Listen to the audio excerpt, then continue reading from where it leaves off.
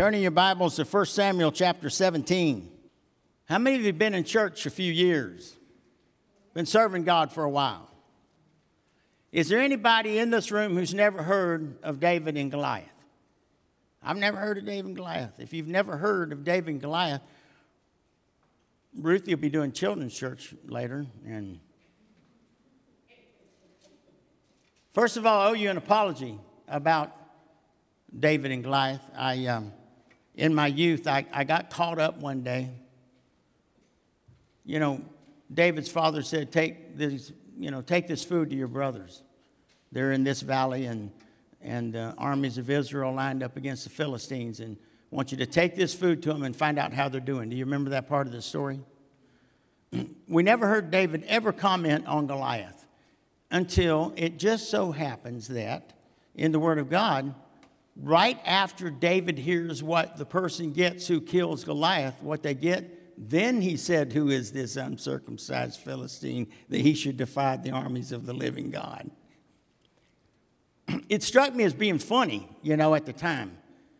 How many of you know if God takes you out behind the woodshed, you don't have to ask, did I just get taken out behind the woodshed? No, you know when God takes you out behind the woodshed, don't you?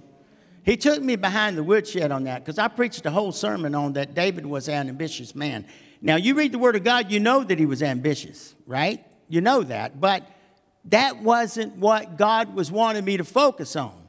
But twice in 1 Samuel 17, he barks out about Goliath after he hears what you get if you kill him. Looks suspicious, don't it? See, Father, they thought it was suspicious looking too. The fact of the matter is, that wasn't what God was trying to put across. I've gone over chapter 16 and 17 so many times now that I know that the Holy Spirit's told me that wasn't me. That was all you. You understand what I'm saying? You ever been told by the Holy Ghost, that's all you. That's not me. Sometimes we overthink things, right? But I got looking at this chapter. In 1 Samuel chapter 17, we have this young man named David that when you look at chapter 16, we find that Samuel was told by God to go to the house of Jesse and amongst his sons, I will pick a king. I will choose a king. You go there, call them all together, and I'll show you the one. And as soon as Samuel saw the older brother of David, he said, well, surely this is the guy, right? And God said, no.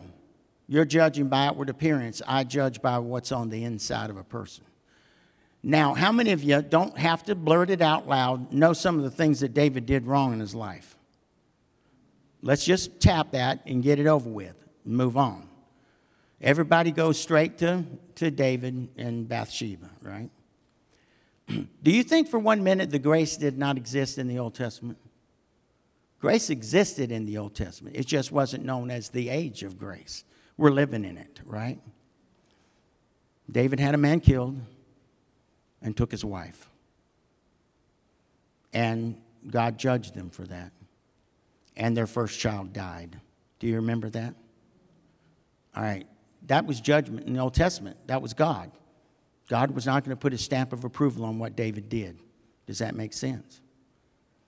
But do not forget that the next child was used by God from that union, and the lineage of Christ went through that family.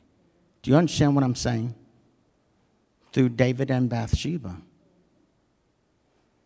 God is only vengeful against those that come against his children. Are you hearing me? God is vengeful, very protective of his children. But when it comes to his children, he will discipline. Amen? If he did not discipline, he said, I don't love you. If I don't love you, I won't discipline you. If he loves you, he disciplines you, right? And God disciplined David, did he not? Now, what I'm leading up to in the beginning of this message, I call this, it's all about God. How many times you've heard me say that? Even this story that's so focused on David, it's all about what God saw in David. And a lot of people looked at David. Samuel looked at David. Amen. His older brother looked at him. And by the way, what the older brother accused David of, he was the one guilty of it, not David. Isn't that just like people get mad, get angry, and they say mean and hateful things about you? They're really describing themselves. You shouldn't take it to heart, especially when you're doing God's work. They'll cast all manner of things at you. Don't listen to them. Amen? So we got, Jesse looked at David. Samuel looked at David. His older brother looked at David. Saul looked at David. Amen? The whole army of Israel ended up looking at David. And Goliath looked at David, and every one of them had an opinion. The only one that mattered was Father's opinion. It's all about him. It's about what he thinks. It's about what he wants. We never should forget it. We can never forget that. Amen? You get bogged down in all the things that are going on in the world around you right now. And maybe I've never seen anything like this. And you know what? I don't care anymore. I only care about what he wants. That's it. We're getting through this. You hear me? We're getting through this. We're living, we're breathing. I hate the fact that you've got to sit there and look at me through a mask or whatever, or separate yourself so far from everybody else. That if you get far enough away from people and you can't wear a mask, move around, look to the right and to the left. There's a lot of room here, and take it off. Just put it back on when you go back to mix with people. It's not complicated. Amen? And we're getting through this, right? All right, now, I'm not going to read, the whole 17th book or chapter here in 1 Samuel is only 58 verses long. I don't need to read all that, do I? How about if we tap the highlights, all right? Do you know what this is a story of? This is a story of apparent power. How many of you know that the giant looked big? The giant was powerful. He had great big weapons. And some of the weapons were so big and weighed so much, he had an assistant that helped carry his shield for him and things like that. I've never needed anybody to help me carry my stuff before, really. Not really. Even if I had to make more than one trip, I could handle it. You know what I'm saying? But Goliath had somebody to help him carry. So I said, 1 Samuel 17 turns us back to the story of apparent power confronted by what David looked like compared to the giant is apparent weakness. Does that make sense to you? Apparent power confronted by apparent weakness. We've been considering this. I've been considering this, I think, for a long time now, and God finally brought me back around to this. In the course of our conversation this morning, we've already been reminded that in 1 Samuel chapter 16 and verse 7, it's where God has to remind his servant Samuel that he shouldn't consider the appearance of Eliab in terms of his height or his externals, because he explains the Lord does not look at the things man looks at, and that he explains what he means by that. Man looks at the outward appearance, but the Lord looks at the heart. Now, there's a cause for great encouragement and great challenge in that. The encouragement, of course, is that God is not, he's not put off by many of the things about our lives. God's not put off by those things. God's there to help you with those things. Don't run from God. He doesn't set us aside because of the things that others may choose to use as a basis of disqualification, and there's encouragement in that. There's a challenge, too, that we cannot hide from God the reality of what's going on the inside of us, and that there is in each of our lives a distinction between reality and reputation. Reality is what God knows. Reputation is what others think they know about you. Whether that's the reputation of a person in a pulpit or the reputation of a person in the pew, God knows our thoughts. God knows our motives. God knows how much life there is behind the curtain. Amen? And we do well routinely to not only remind ourselves of the principle, but to pray again with the psalmist. David said, "Search me, O God, and know my heart. Try me and know my anxious thoughts, and see if there is a wicked way in me, and lead me in the way everlasting." How many times have you heard me say, just be honest with God?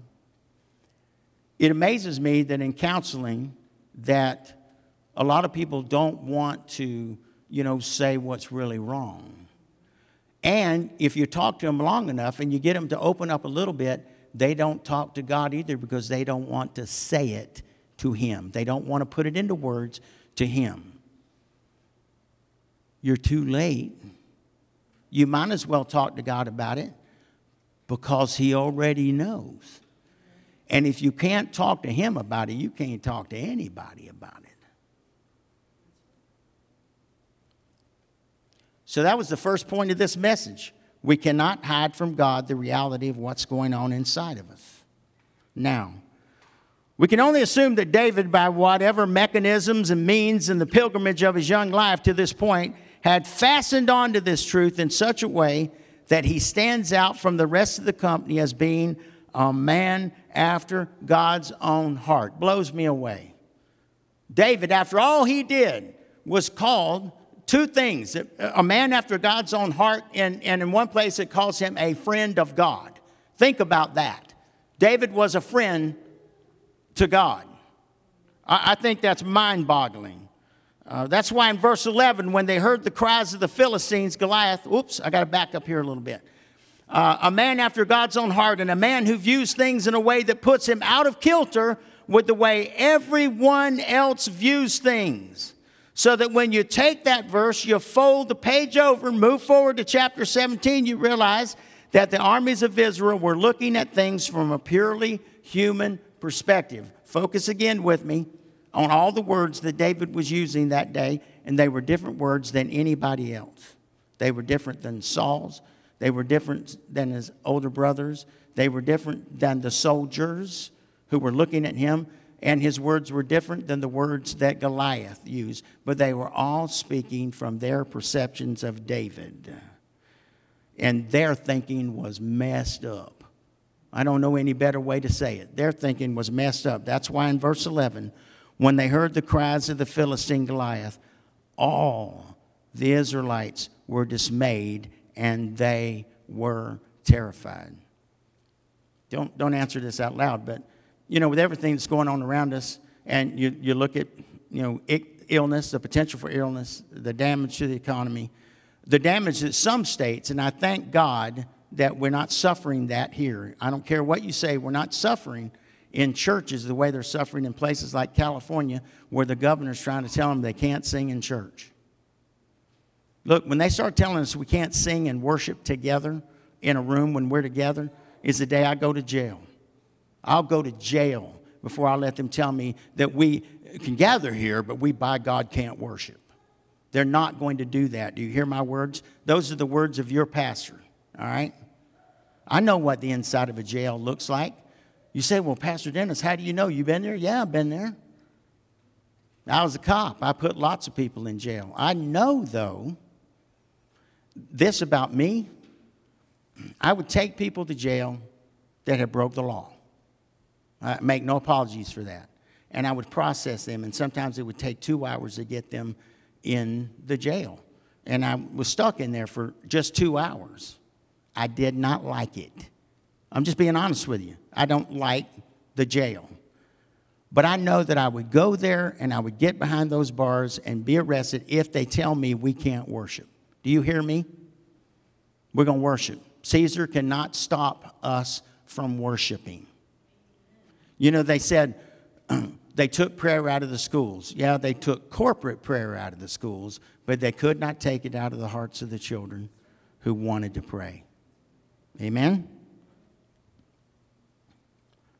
So all the Israelites were dismayed and they were terrified. It was the same perspective that marked out the response of David's brother, and particularly Eliab.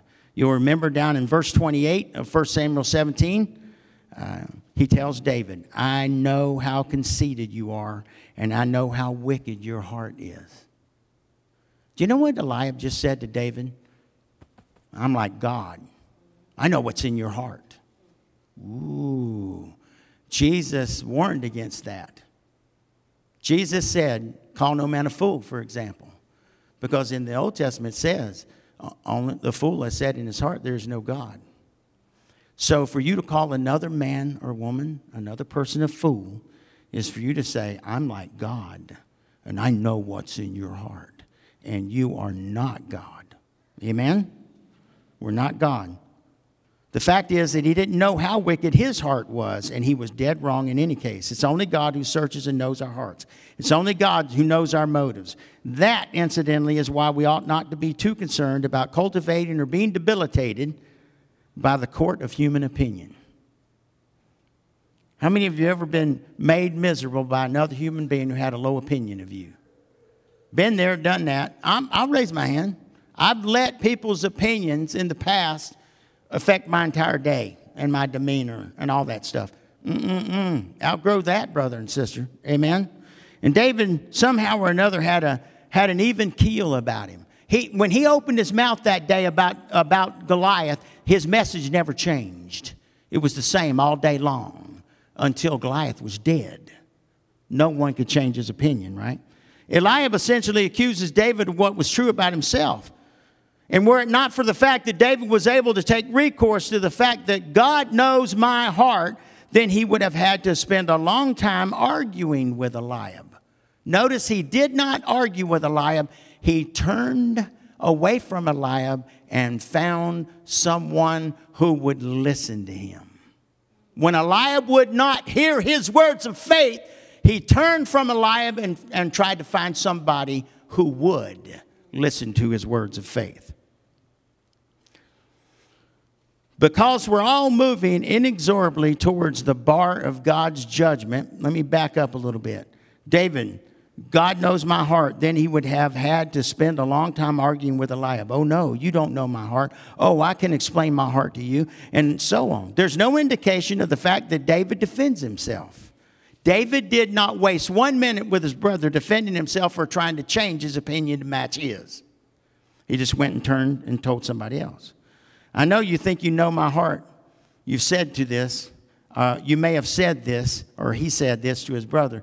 That's not my concern because you don't know my heart. And while the court of human opinion is not irrelevant, it certainly isn't to be the controlling influence in the life of God's child. David gets that in contrast to the army, in contrast to his brothers, in contrast to Saul, who, viewing things from a human perspective, seeing the giant, says to David in verse 33, you are not able to go out against this Philistine and fight him. Why not? You're only a boy. And he's been a fighting man since his youth. Well, that's one perspective. You might say, now here's a sensible fellow. Here's somebody who's able to weigh things up and come to the right kind of decision. And David didn't do that. David just ignored him and went on and did what God told him to do. Here's the kind of practicality that we like in a leader. It's obvious. Total power versus total weakness. They're saying you can't go. It's the wrong perspective. And Goliath, he obviously looked at things from a human perspective. There's no surprise to that. I'm going to start moving along here because we got kind of a late start, but I want to get this across. In verse 42, the word is he's only a boy, ruddy and handsome. David was seen by Goliath, and in verse 42, this is what he thought. This is what he said. He's only a boy, ruddy and handsome, and he despised him. The Bible says that Goliath despised David. When in point of fact, the real question they should have been asking was, who does he think he is? Now, you've got to go back and read this chapter for yourself because I'm going to say something that I want you to go find it. Have you ever went looking in the Word for something, a phrase, but you didn't see the phrase, but when you ended the chapter, you knew that's what they were saying? Every one of them should have been asking the question about David, who does he think he is? And if you read the chapter, you find out that's what they were thinking. It is not said word for word. But do you understand that? You understand me saying Goliath is looking at David and in so many words saying, who does he think he is? And then you have Saul looking at David and analytically providing an opinion to David. You're just a boy. You can't go up against him. Don't do it. What is he saying? Who do you think you are? Who does he think he is? Eliab is saying, who does he think he is? My little brother. Who does he think he is? The entire army of Israel watching David walk out there on the field are thinking, who does he think he is? I'm going to ask you a question. Who do you think you are? But I want you to apply the question differently now. It should not be who does he think he is with small case letters. It should be who does he think he is. Not who does he think he is, but who does he think he is with a capital H.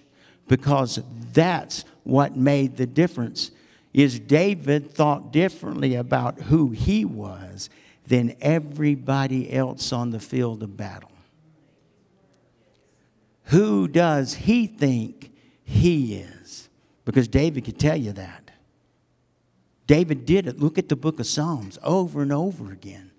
We know what David thought he was and is. Amen? Some of us remain this morning neutralized on the sidelines of the battle. And it all has to do with perspective. All right, let's talk about this. The shepherd meets the giant. Now, we've seen these dialogues as they've been taking place. David and Eliab, David and Saul. And now we come to David and Goliath. In verse 41, the Philistine with his shield bearer in front of him kept coming closer to David. He kept coming at David. Isn't that just like the enemy at times? He looks David over. You can just imagine him looking down at him. But the response of David in verse 45 proves that for David, this is not between David and Goliath. Did you know that? The fight wasn't between David and Goliath. This is not even about the armies of Philistia against the armies of Israel. For David, this is a battle between Yahweh, the living God, and what I call the non-gods of the Philistines.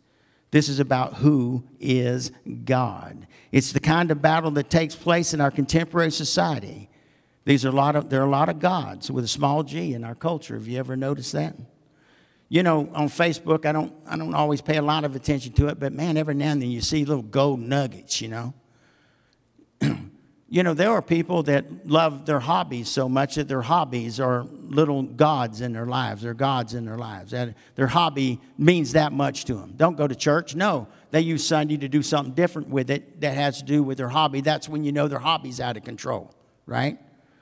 And once again, don't get mad at me. Every now and then, everyone needs a rest break. Take a rest break. You've not heard me say that. But staying out of church just for my hobby? People wonder about me and say, what are your hobbies? Well, man, you know, that's hard for me because what I have to say, people just cock their head and look at me. Man, well, I love talking to God. I mean, I love reading my Bible. I love hearing from Him. I love getting things to give you from Him. You see, that's my hobby. He's my hobby. He's my everything, you know. I just...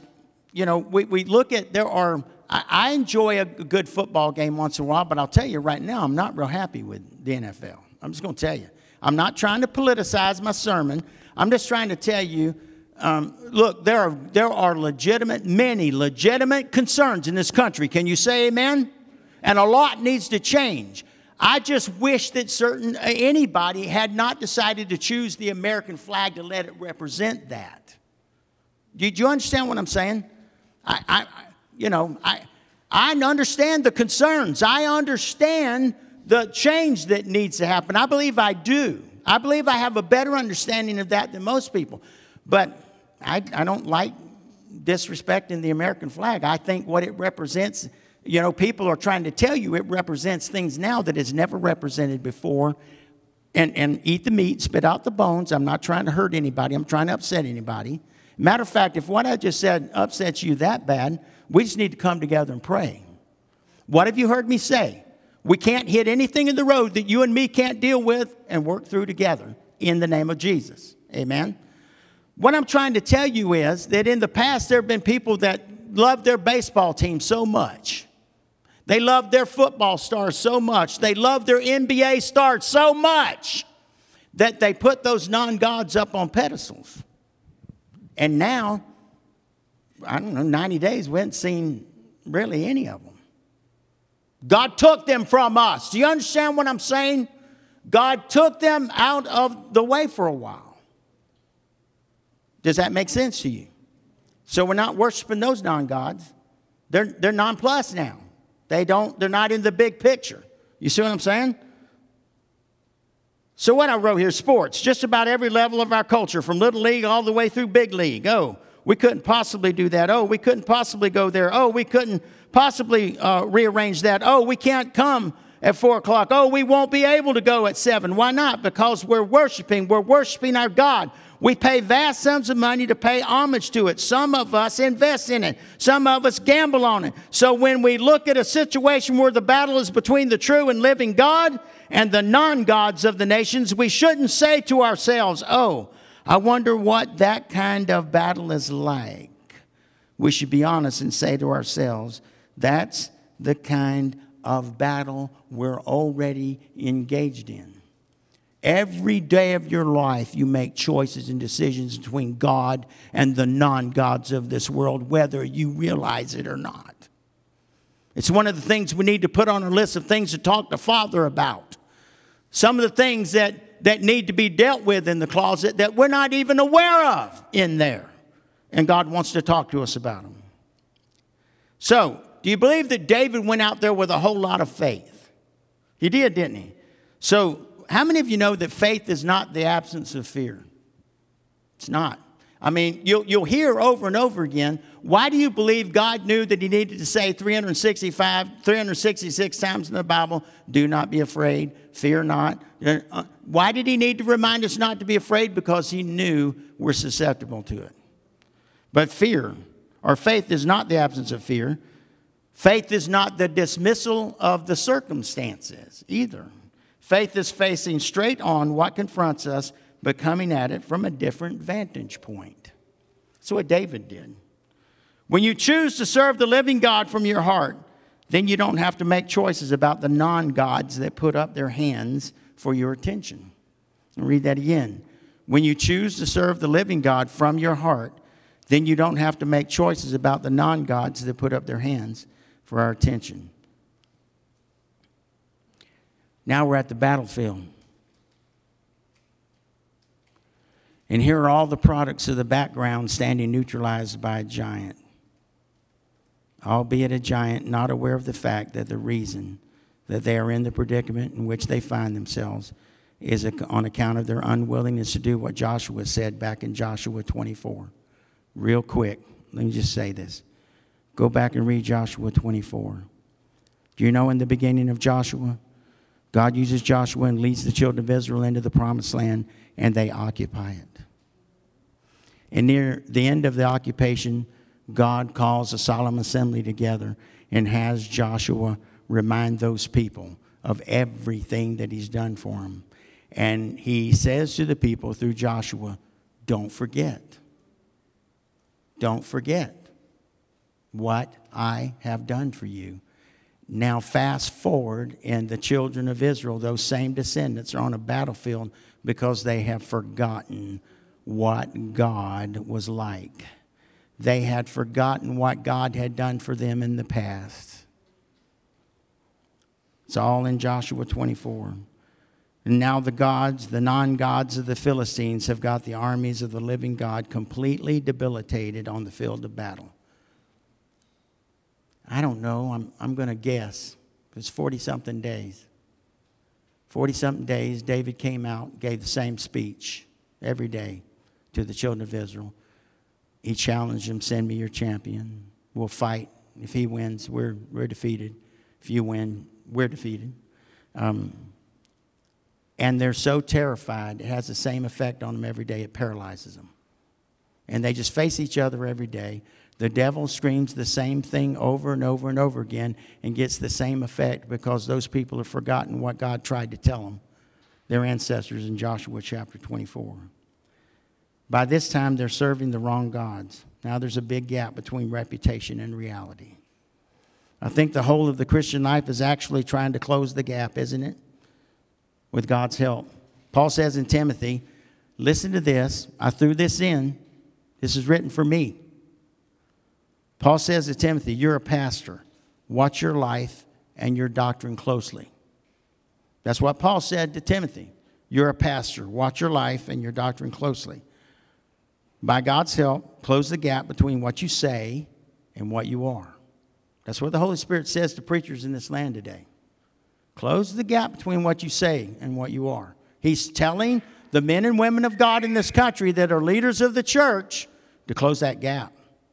And the warning is dire. Do you hear me? So pray for your pastor, because with God's help, I'm working on closing the gap. I don't want there to be any gap between what I tell you and what I live. All right?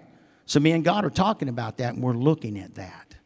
And we're not going to be dismissive. Amen? Well, I'm going to have to abbreviate here a little bit.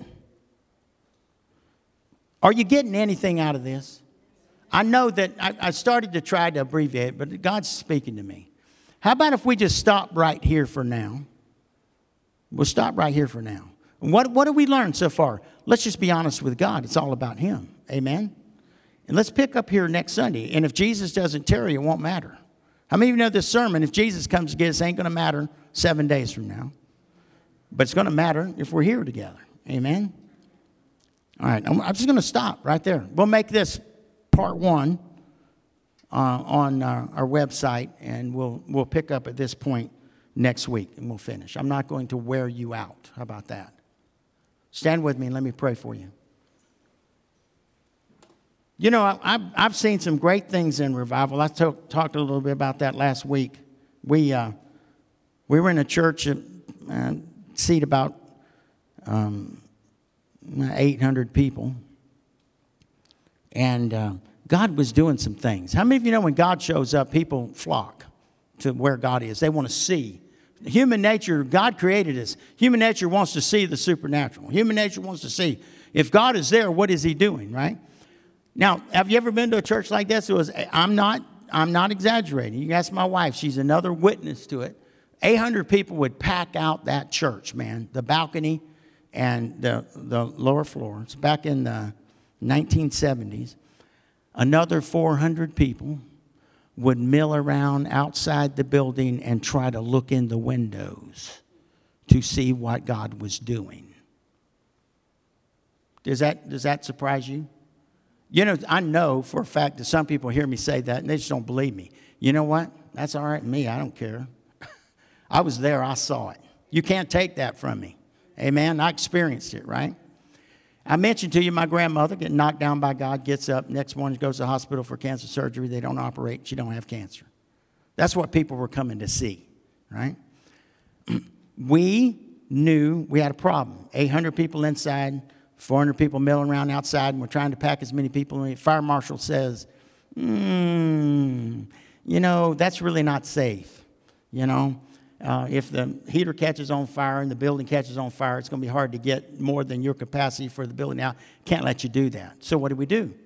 We owned a house next door, big 2-3-story house that we put the youth pastor in there, and we had youth functions in there. Well, we decided to give them another place, and we tore that building down and put up a circus tent.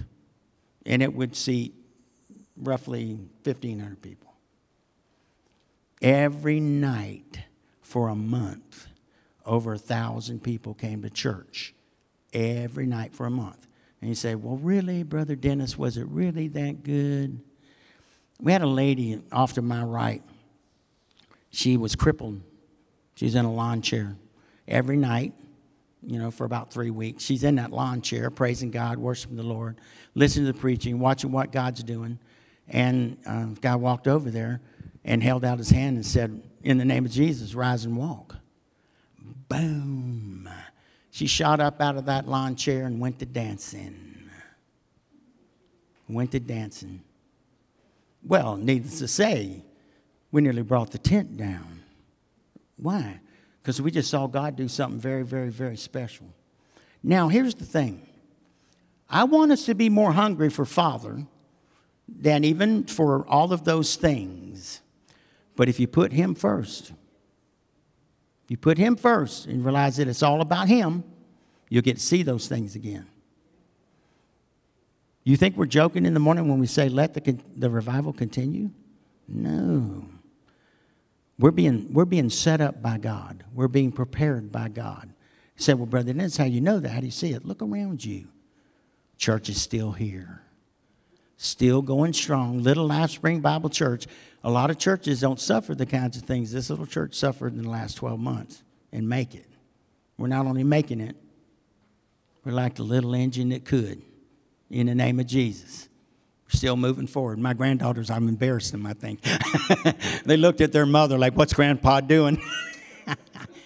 But how many of you believe God wants to do miraculous things again?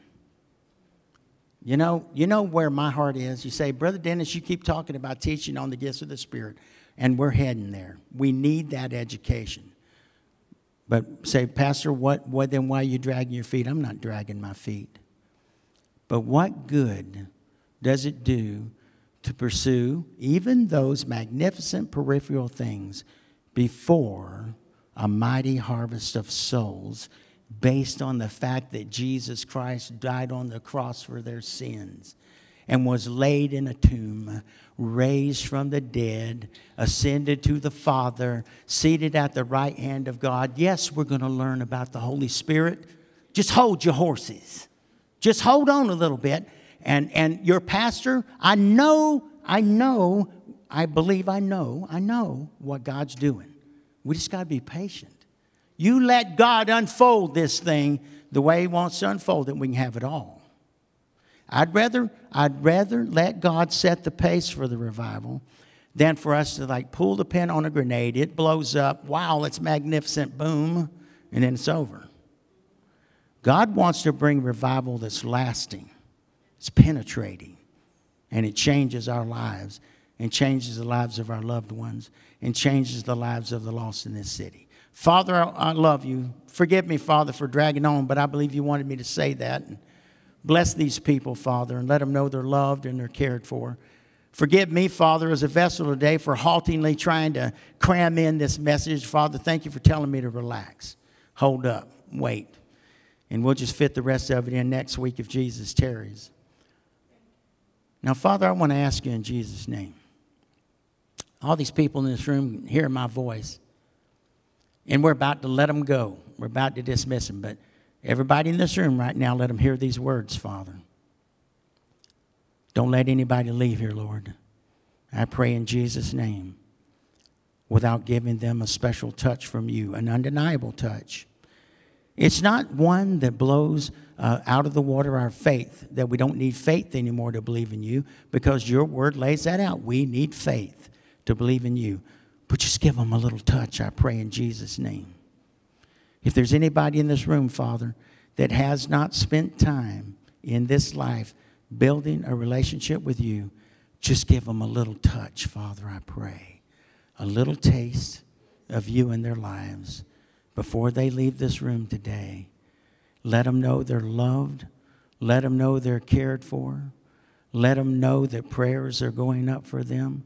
Let them know that you are waiting patiently at the door of their heart. And all we have to do is hear that gentle knock, open the door, and let you in. Thank you, Father. In Jesus' name, thank you, Father.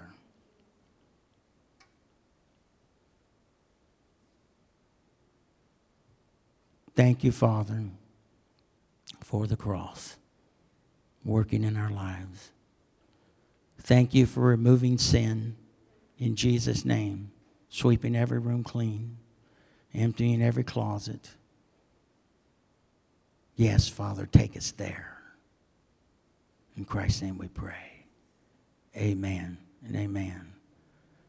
God bless you. In as much as you can, fellowship together before you leave with your brothers and sisters in Christ.